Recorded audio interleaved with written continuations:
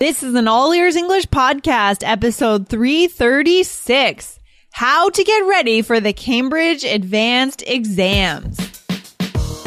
Welcome to the All Ears English podcast, downloaded more than 10 million times. We believe in connection, not perfection, with your American hosts, Lindsay McMahon, the English adventurer, and Michelle Kaplan, the New York radio girl, coming to you from Boston and New York City, USA.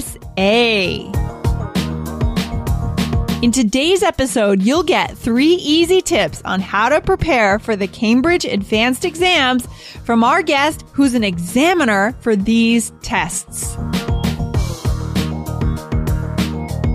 Today we have a guest on the show. Our guest is an oral examiner for Cambridge University exams and a freelance journalist. He was born and grew up in New York City. He moved to Zurich, Switzerland in 1993, and for the last 18 years he has taught at the Cambridge Institute, a school which he considers to be the premier center for learning English in Switzerland.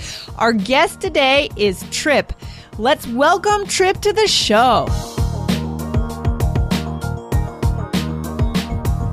Hi, Trip. How are you doing today? Welcome to All Ears English. Thanks for coming on the show. Thanks so much, Lindsay, for having me. Welcome, big greetings from Switzerland. I don't know if I can say that, but I'm in Switzerland, a long way away. Excellent. And you're originally from the U.S., right, Trip? I'm originally from New York City.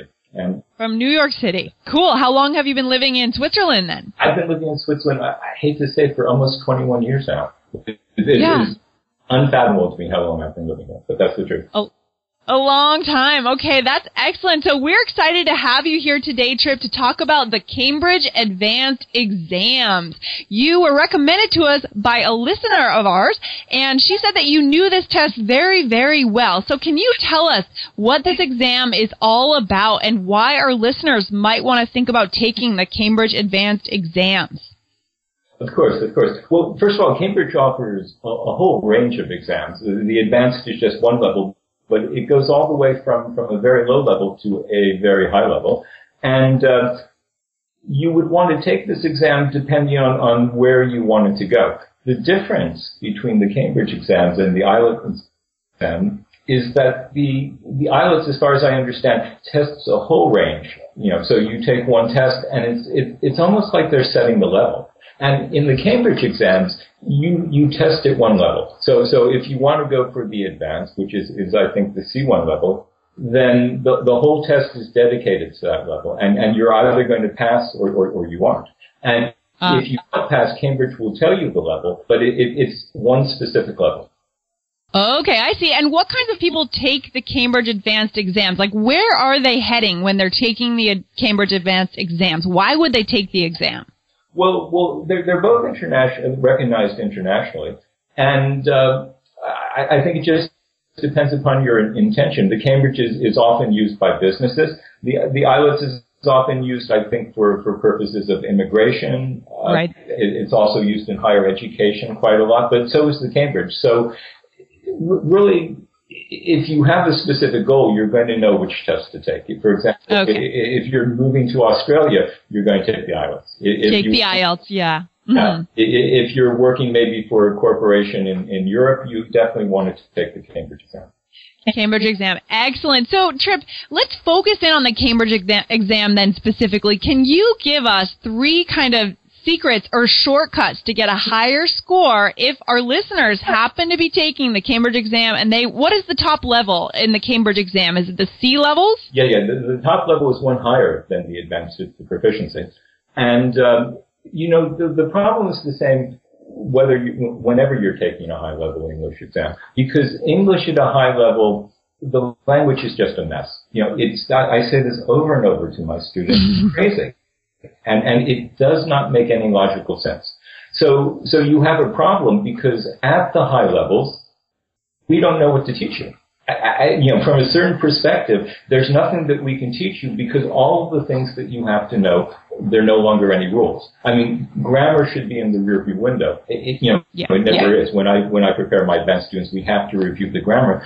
But the test is not about grammar. The test is about the sorts of things that there are no rules for. And so if you think about this, what I'm actually telling you is that we can't teach you what's on the advanced test, but you have to know it. Okay, and so for me as a teacher, that's a really interesting, that's a conundrum. That's a big problem. And how we do that, because I think a lot about this, it's really basic. I hate to say it, but for the higher level exams, you've got to read. And you've got to read. Absolutely. Because that's how you learn these things.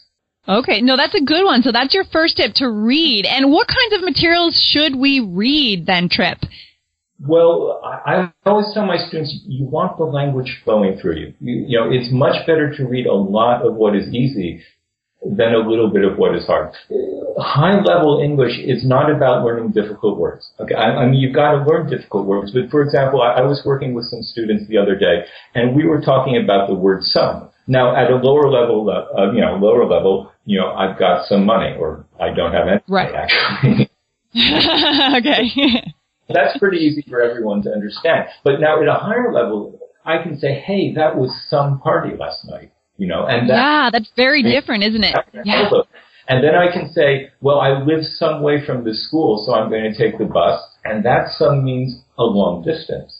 Oh, boy. I can say, it's like some 5 kilometers from here, and that means approximately. So it's not that the words are hard. It's the same little words that you struggle with in the beginning, but they take on all sorts of new meanings that make it difficult. So it's about memorization. It really is. Things that are important at the higher level, things like gerunds and infinitives. Okay? Why do we say, would you mind opening the door, but I'd like you to open the door? Okay? Right. You got to know things like that. It's got to be in your bones.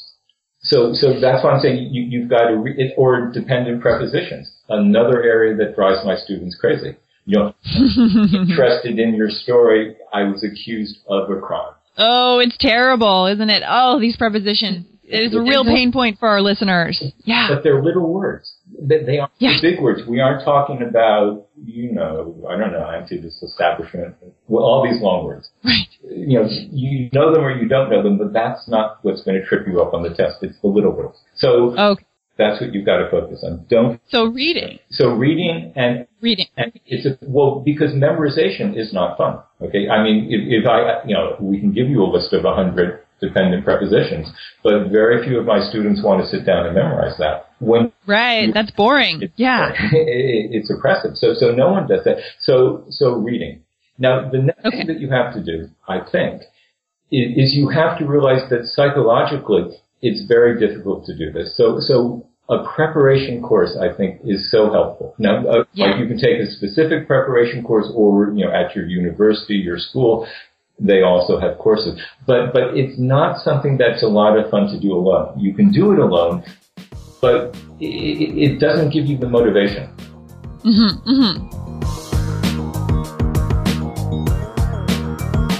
If you are taking the IELTS exam this summer, you need the 7 steps to a 7 or higher on the IELTS. Get it right now at allearsenglish.com/SEVEN. See you there. Okay, so would you recommend taking a class, for example, at a school with other people around you, sort of as a team kind of effort? You can kind of feed off of each other's energy. Is that what you mean by not doing it alone? Absolutely. Okay.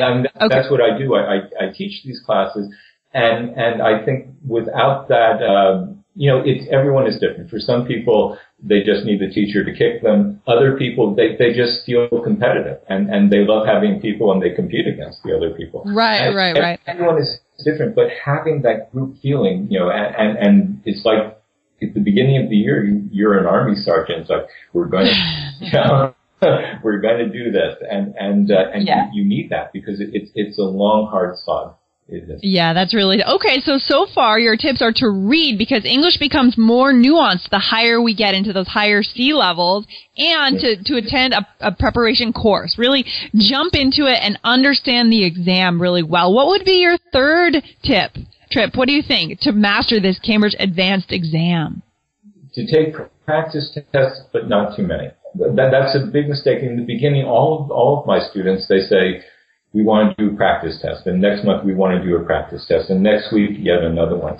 And that doing practice tests teaches you the format of the exam, and you need to know that, but it doesn't teach you English. And you've got to know the English. I think one of the things that makes the Cambridge exam such a good exam is that we cannot actually prepare students for what specifically is going to be on the exam. For example, now I haven't taught TOEFL in more than 10 years, but the last time I taught it, we could pretty much open the book and say, this question is going to be on the exam, that question is going to be on the exam, and literally teach people what they were going to say. Now, there's no way that you can do that on the Cambridge exams. Each one is different. And the remarkable thing I think about the exams is that someone can take the exam, and whenever you take the exam, there are going to be words you understand, words you don't understand, and if you take a second practice test, there are going to be different words that you don't understand, and different words that you understand, and yet somehow your score is going to be pretty consistent. So the exam catches your level,